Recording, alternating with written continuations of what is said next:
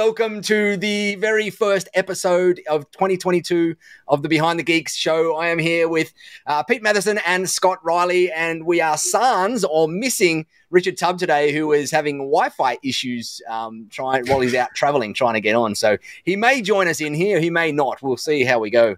But I hope everybody listening, watching, has had an amazing break over the New Year period. It's been a little bit crazy all around the world with all of these lockdowns and snap lockdowns and whatnot. We got locked down here. We had an isolation here because my auntie and uncle, who were at our house for a couple of days, tested positive the day after they left our house. And I have no clue how I didn't get it, considering I shared a sauna with my uncle for 20 minutes, sitting like this close to him.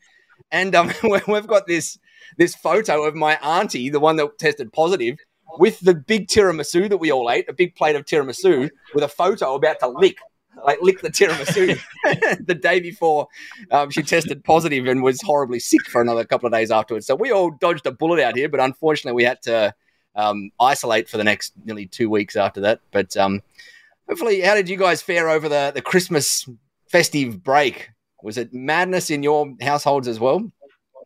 It was madness in my household. I mean, we got so many kids and family and relatives and all that kind of thing. So it was just chaos, absolute chaos. So you relegated yourself to the office so you could rebuild the office? Unfortunately not. I kind of escaped I escaped work for 3 weeks. That's the best thing. Like for Christmas for me, I had about 3 weeks, 4 weeks to completely switch off and not do anything apart from kids and things. But yeah, I'm really, really excited to be back at work now. Good. Scott, how was the break? Yeah, I was going to say same chaos. It's kids and Lego and Super Mario. So, but yeah, it's awesome. It's nice to just get some downtime. But I was saying just before we started streaming, even like right up to the 23rd, we had clients saying, "Hey, could we just fit something in before Christmas?" And I'm like, no, we finish on the 23rd. We'll be back on the 4th. But what we did then was just kind of backload everything. So this week is absolutely mental. So, you can fit it in by the 24th, but the hourly rate or the project rate is 10x. Yeah. So no, it's nice to get away. It's great to be back and great to be back in the swing of things. And yeah, just nice to be back in the office and just, back with the guys. Although I say back with the guys, our digital marketer managed to catch COVID. Right. I think last week. So she's at home and she's not feeling great at the minute. So I don't know if you're watching. Morning, Kaylee. But yeah, she's going through that whole no taste, no smell. Not much fun.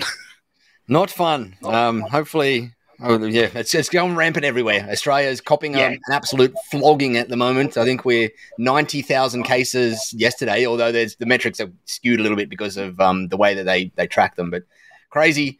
But anyway, this is not the COVID show. This is the MSP show. Yep. So let's not talk about that crazy crap because I'm sure it's still going to be the subject and the hot topic of the entire 2022 by the look of things. And we don't want to add to that noise out there. So tonight, this morning, whatever it happens to be, we decided to talk about packaging and pricing MSP plans. And I don't know about you guys, but whenever I talk to any other MSP, it is always the topic that comes up first amongst anything else. Even more than how do I find new clients is how the heck do I price and package my MSP plans? And when I had my MSP, I went through probably 70 billion different variations of running my MSP pricing.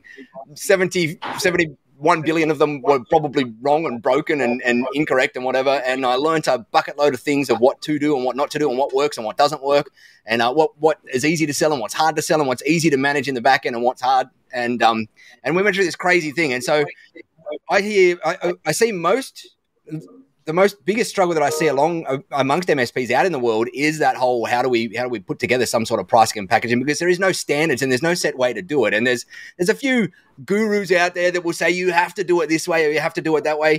The reality is there is no set way. There's a million different variables that come into play, like marketplace and you and your sales and your maturity of your business and your clients and all sorts of stuff.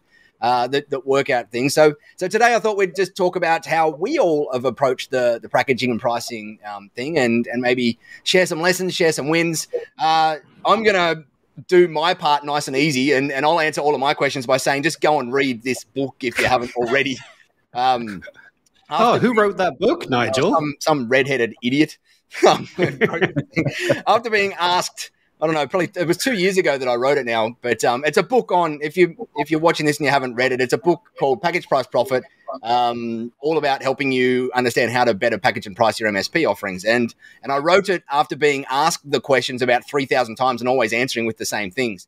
And so I ended up going, the easy way to deal with this is just to write it down. I'm going to send people a PDF, and that PDF ended up turning into a book that's now on Amazon. And I just had a look today. It's still sitting at number 63 in the consulting, like in the bestseller list under the consulting category, which is crazy because to me, it's like the most unsexy topic and uninteresting topic in the world is MSP pricing. So if you haven't read this book yet, go and read it. That answers all of my questions. I'm going to hand over to you guys to go and talk about how you guys deal with it and what you guys are seeing out there. And I'm going to kick off with you, Scott. Now, you're following a bit of a non-traditional approach to how you deal with your MSP, and you're doing things in slightly different ways. And you've had the opportunity to learn from lessons in previous businesses as well that you've taken across to this one. Do you want to give us a bit of an overview of how you guys are currently approaching the managed services pricing model in your business and some of the things that you feel that you're doing right, and maybe some of the things that you might feel that you're doing wrong or that you've done wrong in the past as well? Oh, yeah. I can do loads on the things that we're doing wrong. But yeah, so in my previous roles, I would have been in like quite a large MSP organization where I would have been running the teams and all that kind of stuff. And one of the things that we had a huge team of salespeople and a huge team of pre-sales people who were kind of that barrier between the customer and the real technical engineers at the back end who actually know how to configure things. And the sales process was so long and involved, and it was generally rock up to a customer and say, hey, what is it you'd like to achieve? Okay, what are your problems? What are your challenges? And real solution selling. And that whole thing took weeks to turn into a proposal and then turn into some kind of offer for a service. And that whole mentality there is just, for me, it's just wrong. Especially when we're selling like off-the-shelf solutions, a lot of bundled together off-the-shelf solutions that we can package together. And if you can walk into the customer and go, hey, here are the packages. Okay, this is what it looks like. And if I stick with the Tech Tribe idea of kind of good, better, best, which is a really fantastic approach. And if you haven't seen it, go and look in the Tech Tribe and go and look at the good, better, best MSP plans, because it's a really great starter if you're thinking of how to refresh this. But walking in with a packaged answer does a couple of things. It takes down a load of sales barriers, okay? Because the customer looks at it and says, okay, this is something that you do time and time again. And actually, we're all in this kind of mindset, whether we're buying a mobile phone contract or an internet service at home, there's generally a good, better, best kind of mechanism, and we can see if we pay a little bit more, we get a little bit more service. Okay, well, what's in those service plans? And the trick is, and I'm sure we all know the trick, that generally people are going to go for better. They're not going to go for the cheapest option, although some will. They're generally not going to go for the most expensive one. And that sweet spot, the Goldilocks zone right there in the middle of better, is the one that you're going to sell the most of. So get your best kind of products and services and the things that you want to have in that middle piece. Cut it down for the middle. And if you want the real premium services, I don't know, managed SOC and SIEM services, put those really in the expensive one and make sure that it's paid for. Anyway, sorry, slightly off. I realized from that experience in the big MSP that packaging things makes a big difference. It takes down those sales barriers. It shows trust. It shows the customers you do this all the time. But also for you as the MSP, it simplifies a lot of things. The sales documentation, the pricing, the proposal, the turnaround time to get back to a client, because you can get back straight away and say, hey, this is the package and you've got 50 users or 100 users. This is how much it's going to cost. You have all that material ready to go. In the delivery process, you are delivering the same things over and over again. So you're not doing these special unicorn customers. You're not doing these special deployments. This customer is getting package A, package B, package C, and we do the same products and the same services every time.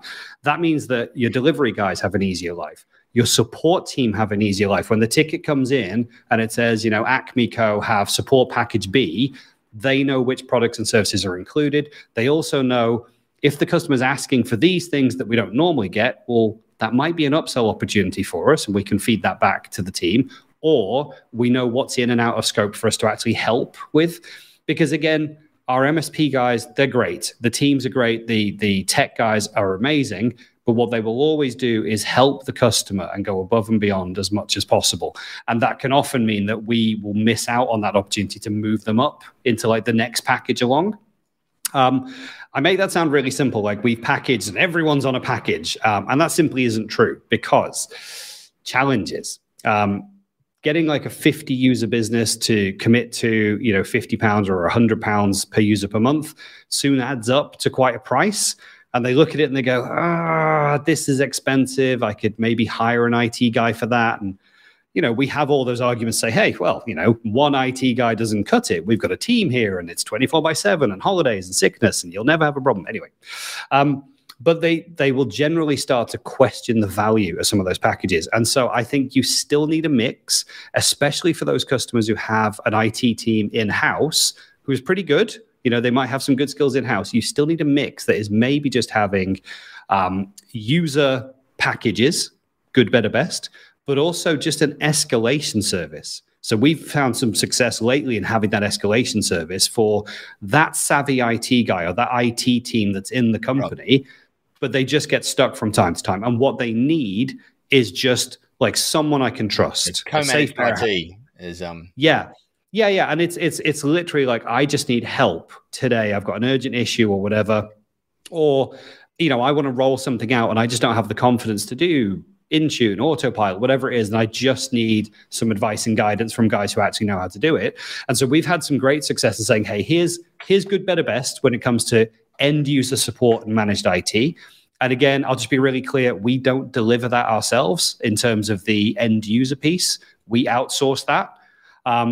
And then what we have is a set of escalation packages as well that we do deliver personally. So as well as doing our projects and consultancy, those escalation services are really pitched to say, this isn't first and second line support. This is, you're an IT tech or you're an IT team and you're getting stuck with things. You need to escalate and get straight to someone who knows what they're on about. So we found some great success in having that blend of escalation service and good, better, best, but trying to stay away from block hours contracts as much as possible. But if I'm honest, that escalation service does end up being a bit of a block hours contract, but having that blend really helps. I will shut up because that's 5 minutes nonstop of the Riley. Hand the ball over to Pete. There you go. Pete, now you've obviously sold your MSP, and I think I saw somewhere earlier on that it's nearly, is it 12 months or 24 months since you've sold it now? 2 years, pretty much. 2 years in March, yeah. Time flies like crazy because I think we started speaking around the time that you sold your MSP. And so you and I, it's been a long time since we've priced and packaged our own MSP plans. But when you were going through those last stages in your MSP journey, how did you have your things structured, and what were some of your favorite parts of how you had it structured? And were you like per user, per device? Were you a hybrid? And were you doing good, better, best? Or were you just a huge fan of the per user device thing? Per user thing for us was that's where we went. We were using ConnectWise, and we were big fan of using the built-in features that allow you to like sync with on-prem AD and with 365 and just automates a load of your billing. The thing we were trying to follow, or the thing I was trying to follow over time, was Rex C-Level Ops. Yep. He had his, I can't remember, I think it was a ConnectWise event we went to. There was this massive like Excel spreadsheet of kind of a beginner MSP, mid-level MSP, like gold kind of tier MSP, whatever it is. And in terms of the pricing packaging, it was like beginner tier, you'd have your like gold, silver, platinum. By the middle tier, you'd be down to 2 packages, and by your final tier, you'd be like the one package. We were always trying to aim for that, just for like want to get to the one package. And actually, I bumped into, and there's another IT company I spoke to very recently. Unfortunately, I didn't get a chance to actually catch up with him after the event, but he was just like, we do, everything's bespoke. Like all of our customers are unique. Everything's bespoke. It's like, that's great, but that's going to really cause you problems as soon as you get a few more than like 2 or 3 customers. Because if you, and if you staff, because if you try and have everything bespoke, I mean, the amount of issues we had when we had the gold, silver, platinum, then the next year we're like, well, we've got a slightly different version of our gold, silver, platinum now. So here's the new version of the gold, silver, platinum. And then after a while, you get like these 15 different versions. Clients are phoning up and, are they on that version? Oh, they're on that version. We removed antivirus from them because they didn't need it. And it just gets so confusing. So absolutely, like stick at least to begin with, the gold, silver, platinum works. The good, better, best thing works. But certainly for us, it was just trying to get down to that one thing. I always relate it to something like Netflix, or mind you, Netflix has a blooming gold, silver, platinum thing nowadays, don't they?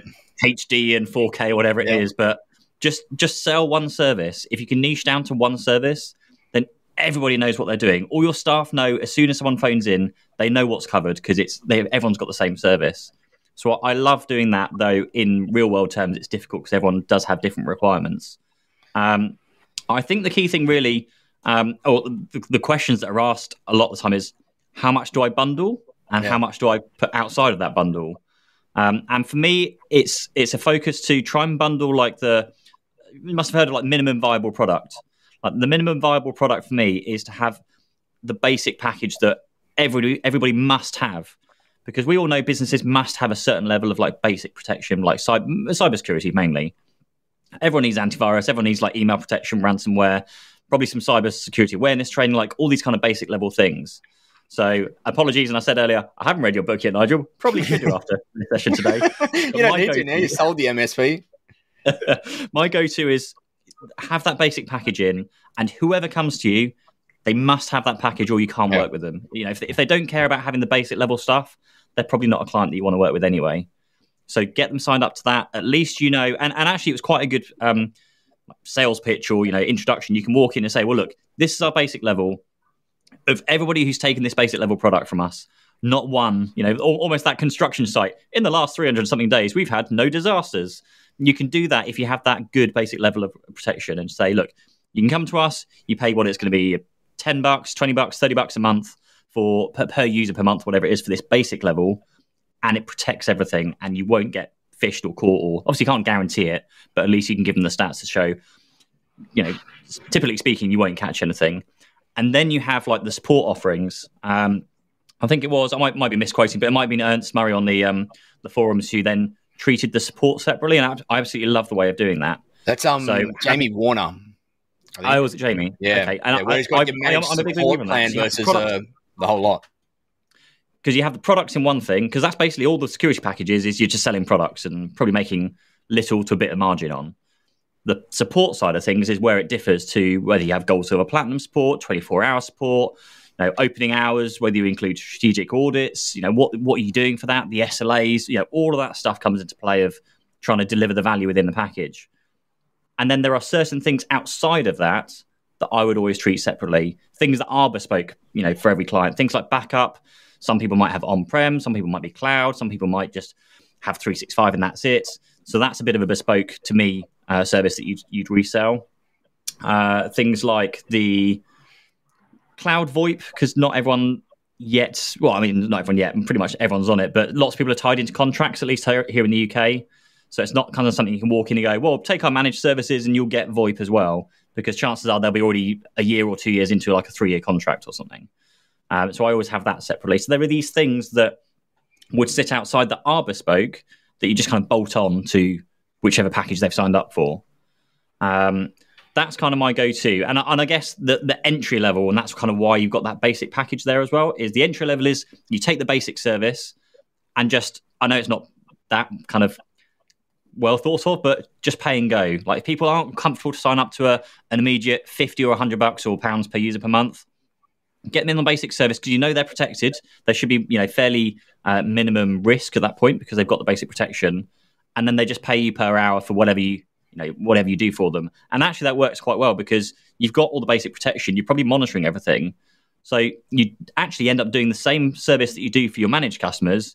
You just phone them beforehand, say, "Oh, this has been flagged up. Do you want us to look at it?" They probably always say yes because they're not going to go, "Nah, ignore it. It's fine." They'll always say yes, and you get paid for it. So that's kind of my kind of entry foot in the door like level. Right. And then after 2 or 3 months, you can go, okay, cool. Let's look at things. You've spent this much time. Let's look at getting you onto our managed services offerings.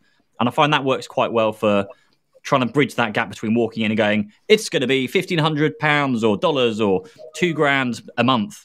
Oh, but we're only spending like 20 a month at the moment. Trying to bridge that gap between the shock, the sticker price shock. Yeah. But yeah, that's how I would price it, I would say.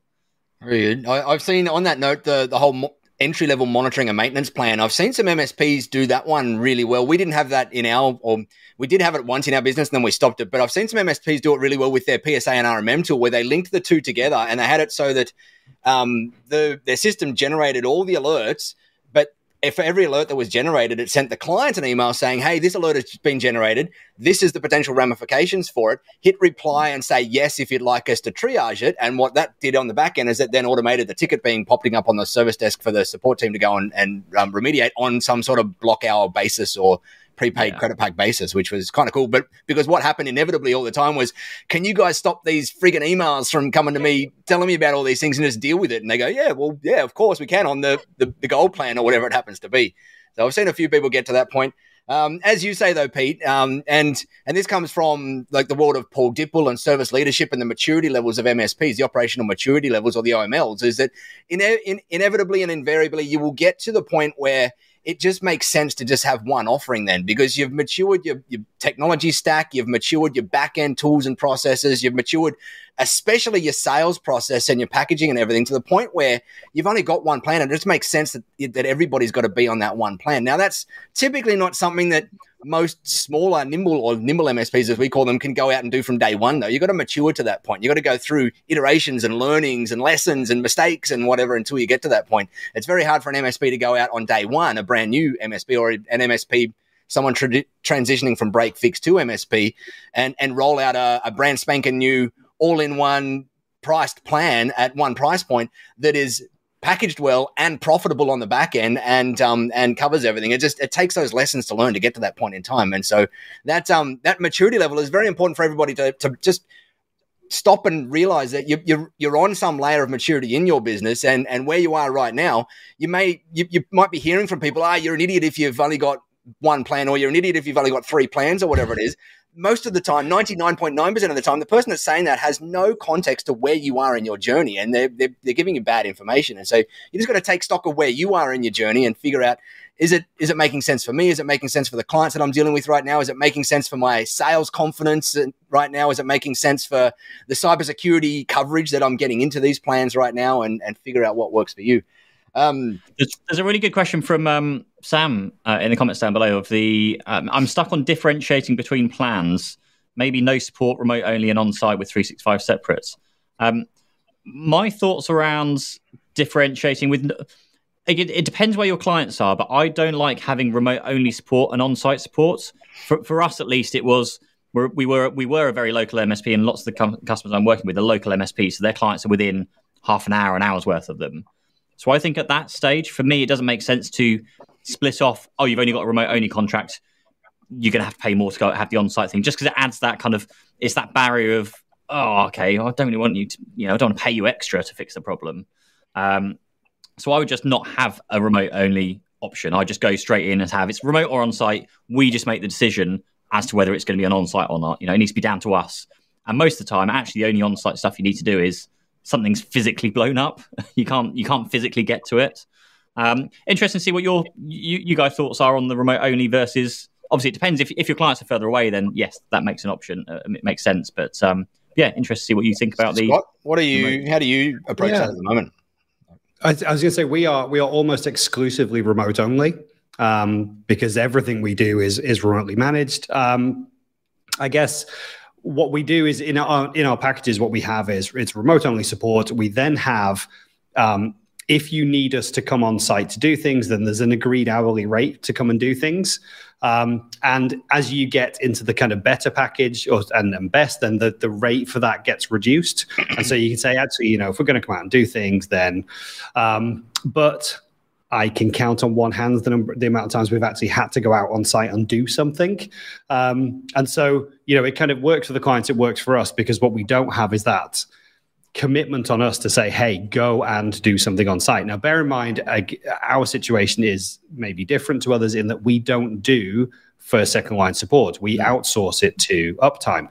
And so I don't want our consultant level guys. And again, as a refresher for those who maybe are new to me in this conversation, I have a team of like top level consultant guys. They're really, really super brainy guys. I don't want them doing end user break fix support. So what I have is Uptime Solutions, who does my kind of 1, 2, and 3 support. So when we sell managed IT services to customers, it is remote only because we want to do all that through Uptime. I can get Uptime to do on-site engineering. They will charge me to do that. And so I need to charge the client. I can take my clever guys off their consultancy projects and send them on site if they're in a local area to us here in Leeds. Or I can do it as the business owner. Shouldn't be doing any of those. But so we've structured it so that it is remote only is the scene that we've set from the outset. And so that means that we have clients in Italy, in the US, in Australia, and yes, I think we have 2 clients in Leeds, but also a lot around the UK and Scotland.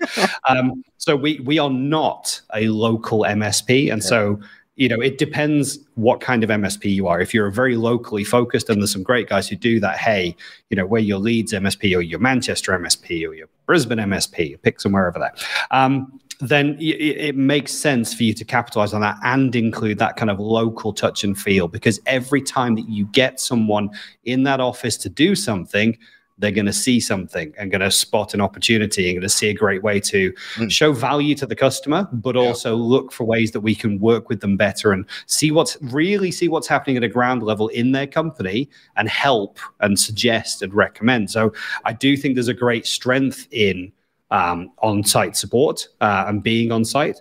I'll come to Ian's question in a minute. So I just think that's how we've positioned things. And so if we then have to go and do on-premise, there's an agreed rate to do that. So Ian's just asked the question, says, hey, what if a switch or router dies? Yeah, absolutely. So generally what we will have done there is if we've supplied the switch or routers, which is a rarity for us, we're only 2 years old, Ian. So the majority of things that we've done are cloud-based services, not really the traditional MPLS networks or VoIP solutions. We have partnered for those. And so those contracts include the kind of maintenance and support for those guys to come and do that. So it's part of the resale of those services. So if we work with Gamma or Pure IP or whoever it is who's the supplier of that service that we essentially resold, the maintenance and the management and the on-site presence is covered by that contract, is not covered by us. But yeah, I think I like Sam's point, which is to say, hey, maybe we can differentiate between these packages by saying, hey, there's no support. I think no support is probably difficult because what are we selling if we're selling no support? If we're just selling product, we're making very little margin. So I think you've got to have some element of base support in there. It might be that you start with reactive support, and this is back to Nigel's point. Hey, it's reactive support. We're going to send you all the alerts and you can see exactly what's happening. And I kind of like that because there's a bit of that shows exactly what it takes to run the managed IT services, because again, we can struggle to show the value back to the customer, because when it all works, they don't care. When things break, you absolutely need to be here and this is mega important.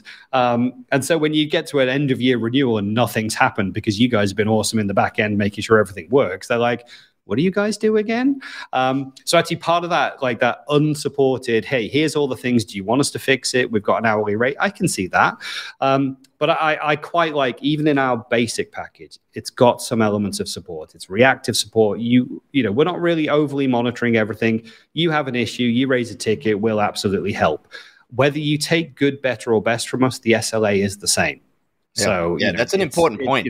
That one. A printer's broke, then this is the SLA for it. You need a new user, this is the SLA. Those are all kind of captured in that same SLA. So again, the support team aren't having to go, okay, this client is this 1 hour? Package, is this 4 hours? This is the response time I should get them in. They're all the same. It doesn't matter. The main difference really is when you get between better and best is that we flip from kind of Monday to Friday, 7 till 7, we flip to 24/7. Yeah. So we don't offer 24/7 because, again, the majority of the clients that we speak to are, office-based or, remote-based, but office hours, knowledge workers, data workers, that kind of thing. So they're saying, this sweet spot in the middle, this Goldilocks zone of better works really well for us.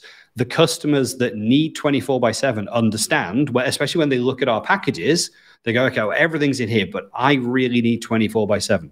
Cool.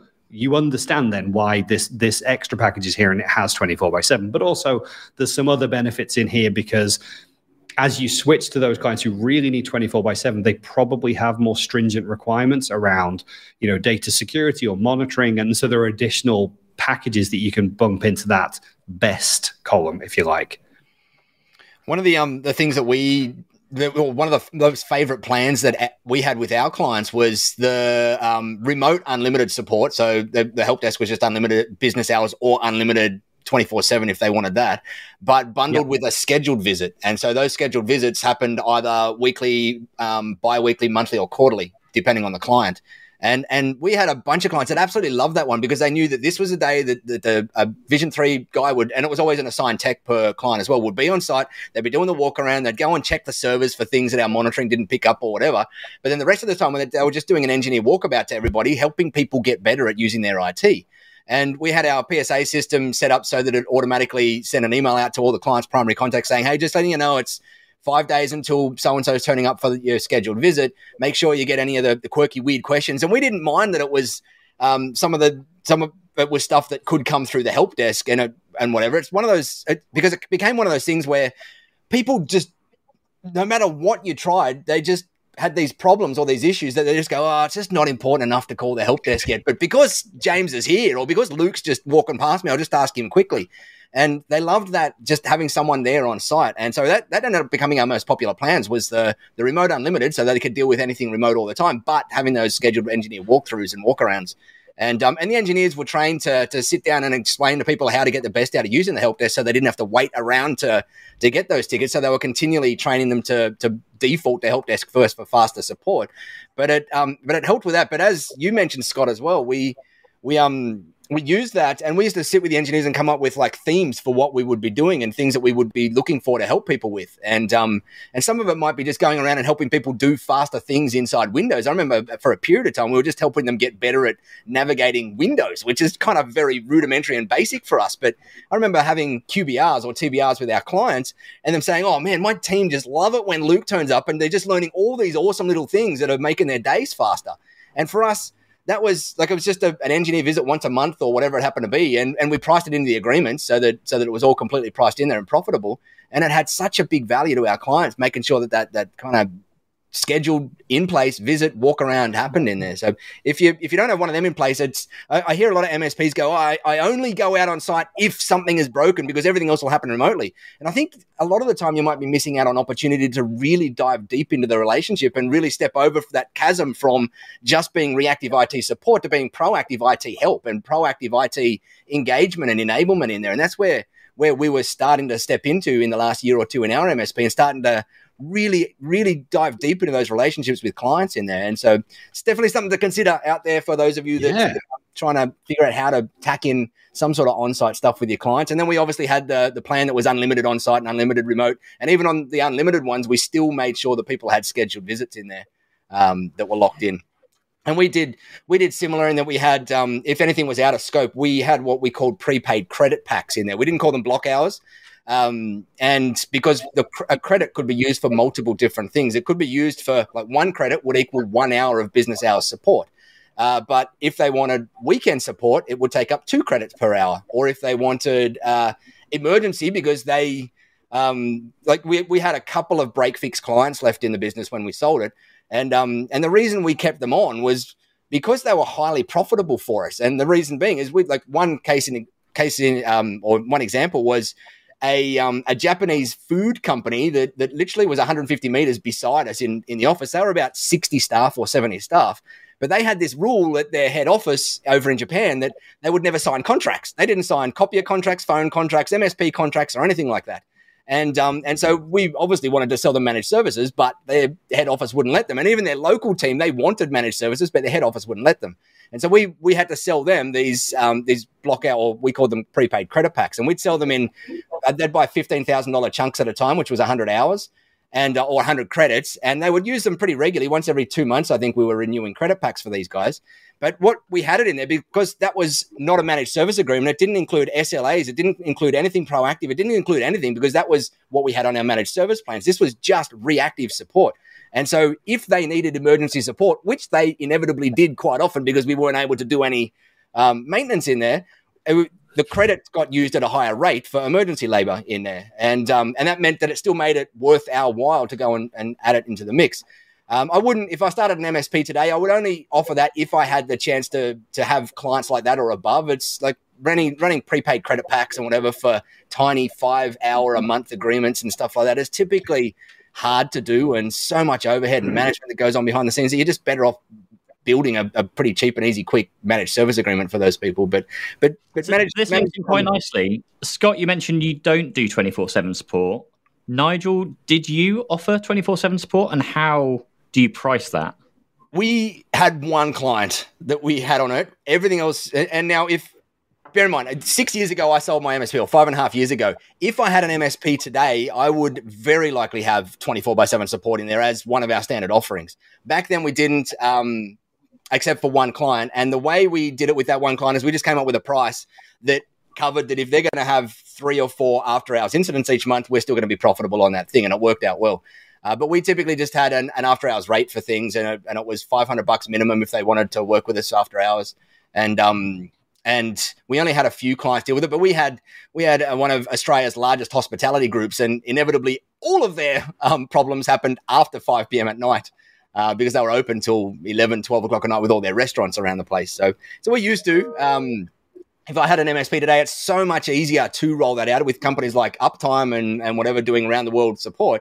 I would have been leveraging something like that to do it. Running it with our own team, it was a little bit hard because of the labor laws out here in Australia to go and manage the logistics behind the scene of having engineers on call or whatever it happens to be. So what did you do, Pete? Did you have 24/7 in your package, or did you? I think there's... And this is one of the difficult things you go through, because you get clients going, I want 24/7. And maybe if you're an IML MSP, then you don't feel you can afford to offer the level of 24/7 support. And there's always this kind of, I guess it's like the level where you're going between the beer money 24/7 offering and the formal, we're going to pay people 24/7 offering. Yeah. I remember many years ago, I think one of the 24/7 offerings was, basically, I'm going to phone around my staff and find the sober one, and the sober one will reply to you when they can do. But the way I would do it nowadays is that you have you got your packages, and I think, was it Scott mentioned earlier that as you sign up to the package, you then pay less in terms of like an hourly rate. So that's kind of a reason to sign up to a package in the first place. That's a great start. What I like doing then on the 24/7 is that for any clients, they can phone in, they pay a premium, a 2 times, 3 times multiple on your hourly rate to phone in out of hours. And the way I structure that is it would go to like a voicemail service, and you have an on-call engineer. The on-call engineer just has to check that when they can. It means it doesn't wake them up at night. It means they'll check it in the morning when they wake up. They'll check it before they go to bed, that kind of thing. However, you then have this contracted level. And the thing that started it off for me was that we had a client that came to us and said, we need an SLA'd out 24/7 support. So we need something that's going to be there no matter what time. So we came up with this thing, and I think it works quite well. And I've recommended it to quite a few people in that create this subscription, let's call it. So 24/7 is going to cost you £200 a month for a retainer for one client. That means you can then pay your engineers £100 a week to be on call. So then that means you just need 2 clients signed up to this, and that pays for engineers, all the retainers. So that covers your costs on everything. So it's not costing you anything to deliver that. Then to those clients that are paying the retainer, they are then paying for the SLA. They're paying for slightly reduced out-of-hours rates. So rather than doing 2 or 3 times multiple, you do time and a half or double time instead. And when I say 2 or 3 times or time and a half and double, it will be, say, time and a half for like evenings, just, if it rolls past the 6 p.m. when you close, and then that's time and a half. If it goes after midnight or goes onto the weekend at all, that's double time, because to me, that's more valuable time for me and my staff. I don't want to interrupt their weekends and like make them wake up at 2 o'clock in the morning. So they need to be paid a premium for that. That's generally how I would do it. And I think Nigel, you mentioned about having like a minimum of like an hour, a minimum billable period. So if they phone up out of hours, they're getting billed an hour. Because it doesn't matter what's going on, that engineer's got to take time out of their day. They've got to type up notes in the PSA system. They've got to kind of do some work. So even if it's a quick 15-minute fix, there is time involved. It pulls them out of whatever they're doing. Sometimes I was sat in a cinema and I had a phone call. I can then come out of the cinema, phone them back or like respond, fix the issue, and go back and miss half the film or whatever it is. Yeah. So it interrupts their day, and they need to be kind of compensated accordingly. So that's how I would do it nowadays. I wish we could do that out here in Australia, but it's illegal, unfortunately. Really? We've got our labour laws out here. If we want to have an engineer on call for outside of their normal 40-hour-a-week work week, we're typically going to pay them twice their normal hourly rate, or it's somewhere about twice their normal hourly rate per hour for every hour that they're on call. And so, and then it goes up even more. So even if they're sleeping but they've got this thing where they're going to have to answer a phone, we're going to pay them ridiculous amounts of money. Like if someone's on 70 grand a year and we're going to want them on call as well at the same time, it'll go up to like 200 grand a year to pay them out here. So what we did out here in Australia to kind of get around that a little bit was because we had some clients that did need that after hour support and they wanted an SLA around it. They actually wanted some sort of guaranteed response times. So we went to one of the medical paging agencies that answers like pages doctors and stuff like that.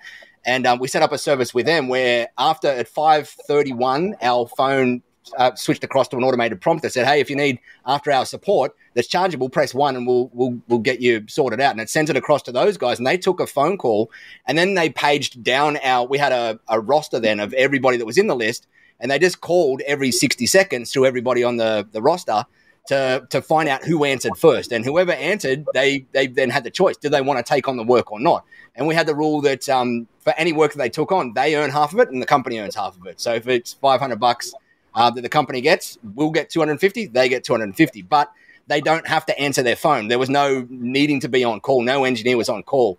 And because typically within a 10-minute period, they would have called to everybody in the roster. They would have got someone because most techs wanted an extra $250 most weekends to go and spend on beer money or whatever it happened to be. Twice, I think it ended up in the 4 or 5 years that we ran that system. Twice it got to me, who I was at the very, very, very, very bottom of the queue. And I had to go and do some after hours work. But we had to do it like that because that meant that no engineer was ever then on call. They didn't have to answer their phone if they were in the cinema or whatever it happened to be. But if they did answer their phone, they knew that they were going to be incentivized and we're going to be able to get paid for it. And that allowed us to know that we had some sort of support in place for our clients 24/7 in there. And that worked okay for us for many, many, many years. But that was because of our labor laws out here around being on hold on call are so tight out here. Yeah, we have working time regulations is our equivalent, but they're not as strict as that. So we can't force people to work over. I can't remember what the number of hours is, but there's a certain number of hours you can't force people to work over. And in fact, that was... they have to sign a disclaimer to say that they can opt out. But I don't know if that went away with Brexit because that was an EU legislation. I'll have to check with my HR person. And that's actually one of the kickers that made me start my own business is that I'd done a full day's worth of work and then I got called out one evening and it was literally 10 p.m. This is my whole power station story. I've got called out to a power station because they ran out of power. And then I was there till, I think it was 6 a.m., 7 a.m. the next morning, got everything back up and running again, basically went to bed because obviously that's pretty much 24 hours I've been awake. And then the first thing I had was, well, when are you come back in? It's like, after I've slept and recovered a little bit. Wednesday? Yeah. So, and I think I ended up going in on lunchtime or 1 o'clock or something like that because I felt a bit under pressure to come into work. But those kind of things, they shouldn't happen. Yeah. And that's a question I've had a few times from people of like, well, what do I do? Is that going to interrupt a project if they're going to get called out, on call in the evening and they're not going to come in the next day? And the thing to remember there is how often people actually call in 24/7. And I guess this is about clarifying what the 24/7 service is because some people 24/7 is you can just ask anything. You can call up, you can set up a new user, like everything's 24/7. Or it's 24/7 critical response only the server's blown up or something's gone down. And I would say that's what the 24/7 should be. Unless they're a 24/7 business, which is very, very different. But if they're a traditional business that's like 9 to 5 and the boss realizes the server's not working at 10 p.m. in the evening, that's critical kind of thing. So phone up, it's broken, it's blown up, come and fix it. That's the main thing I would focus on. Yeah. One of the things... I'd agree with that. I think... go on. There you go, Scott. You go. I was going to say, I totally agree with that. I think it's critical issues only, unless they're a 24/7 business. We have some slight variations to that in that, we do have some 24/7 work because we have clients in the US and in Australia. So actually for them, working days is out of hours for us. So we do have some things there, but the majority of the work that we do there is actually around servers rather than traditional end user IT support. So it's more server technology. And this comes back to something that Lee has made in the comments there, where he's saying, look, 24/7 doesn't fit with my values and what he wants for the team. I totally buy that as well. It's about what's good for the customers. And oftentimes it's down to bad systems or just bad maintenance. And so I think You're absolutely right, Lee. If we and this is why it's worked well for us in the last 2 years, is we put a huge amount of effort in that onboarding, proactive maintenance, getting things right, putting the right systems in place, having the right tools for the right job, all that kind of stuff. And that means that because we've done that and we've done that consistently, so our approach to, I don't know, setting up a 365 tenant is the same for every client, and it's in good shape every single time. That means that we get less issues coming through to the service team, less issues on the end users. And so the common questions that come through when I look at the tickets are, I forgot my password, the printer's not printing. It's all the usual stuff. It's not any of the mission critical things have exploded or this thing's completely broken because it doesn't work. We've set everything up. Other than like pre-Christmas, we talked about that SharePoint OneDrive syncing issue, which we've all learned a lesson about. Other than that, it's about setting things up properly. And yeah, 24/7, even in my previous roles, when I think about stuff outside of what we're doing, here at Cloud Nexus and where I was previously, we would absolutely have people on call. And so we'd pay them, a flat fee to be on call, and then a percentage or a multiplier for those out of hours call outs that happened. And so we ran like big data centers and cloud farms. And so they had to be available because if an issue happened with the private cloud platform, it affected hundreds of customers at the same time. So we had to have those guys on call. But again, it was, critical incidents only. Customer needs a new user setting up for tomorrow because he's got a new starter and he forgot about it. Well, no, that's not an out-of-hours issue. And B, when you look at our SLA, that's a 24-hour lead time. So emergency labor rate. Friendly, oh, my God, Dan Willers. Hello, Dan Willers. Definitely the bad old days. Yeah. So like if we want to be super friendly and go above and beyond, we might pick up on those new users, new printers, new things that should have had a 24-hour SLA and do them faster. That's just good service. The guys have got time in the diary. We'll absolutely, smash through that quicker. But yeah, I just think it's got to be critical because again, it's all about people. And that's always coming down to how I've worked with my teams, whether it's now as a small consultancy or back in the bad old days, as Dan says, when we're a big, large business and we've got hundreds of people. It's about people. You have to have that mentality that says, I don't care if you come in at 9 o'clock or 10 o'clock but we get the work done and we focus on outcomes rather than clock watching, because at some point I'm going to ask you to come in at 3 a.m. and fix something. And it might be in the data center, it might be on a client site. And so you have to have that flexibility. And the same for the guy that's been working all night. You don't then turn around and go, it's 9:15, Pete. I've noticed that you're not in the office yet. Yeah, man, I've been up for 12 hours. Leave him alone. Distribute that work. Get it moved out to the other techs. Give the guy some space. That should never happen. But I just think in modern MSP, we have the great capability to have good setups, good tech, keep it simple, keep the packages simple, outsource. And so we use like phone answering services. We use Uptime to keep that nice service to the customers, but take the burden off your guys. And so that you're not having to, constantly overreact and distract people. And I think there's so much support out there now that you can be really lean with it. And that's certainly the approach that we're trying to do, over the last 2 years. And it works for the customers. Like Lee says, it's about what the customer needs. And oftentimes they think they need 24/7. And that's cool. Put it in your best package, put it at a premium price, make sure that it's absolutely profitable. And so if they absolutely insist, there it is. It's that Netflix, I need 4 screens, they're all 4K and cool. Well, that's £20 a month instead of £9.99. It's there, you can have it, but you shouldn't then be under pressure for every single customer to have that 24/7 experience. One of the things that MSPs, especially in the next couple of years, are going to have to be very cognizant of is the impact of offering things like 24/7 support and super fast response times in your SLAs, like 60 seconds or less, because as our industry is commoditizing like crazy and there's players that are coming in that are maturing even more and more and more, that 24/7 support and 60-second response times are both starting to become pretty strong differentiators in the sales process now. And so lots of MSPs have to start figuring out, hey, if I'm not doing it at the moment, there's going to come a point where I'm going to start losing deals because I don't have those things in there. And we talk about most, like in our MSP as well, most of our clients were office-bound clients, so they were a 9 to 5 or 9 to 6 kind of thing.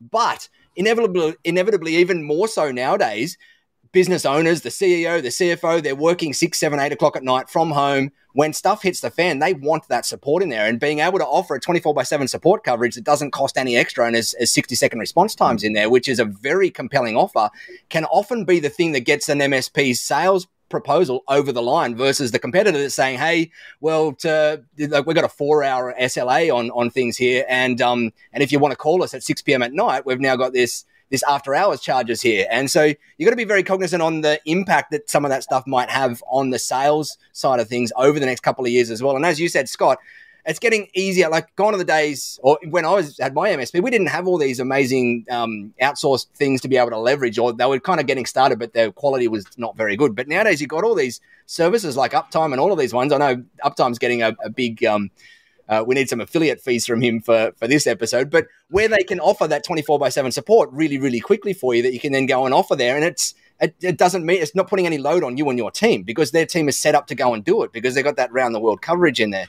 And as long as you price the market properly, you're making the same profit.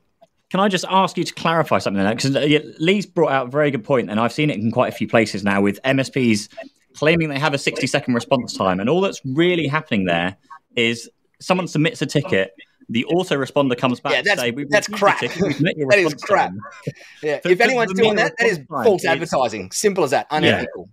And they shouldn't be doing it. I've seen the next level of that, Pete, as well, which is what they did was they put in a complete front row of customer service people who know nothing about technology. Yeah. And their only job was to answer the phone and go, hi, name of solution provider here. Welcome to support. Let me log it. And basically they would just type the ticket into the ticket system. And then it went through the same old SLA. So Lee's absolutely right. 60-second response is not the same as getting it fixed. Yeah, and that's the two things. It's an actual engineer working on the actual issue.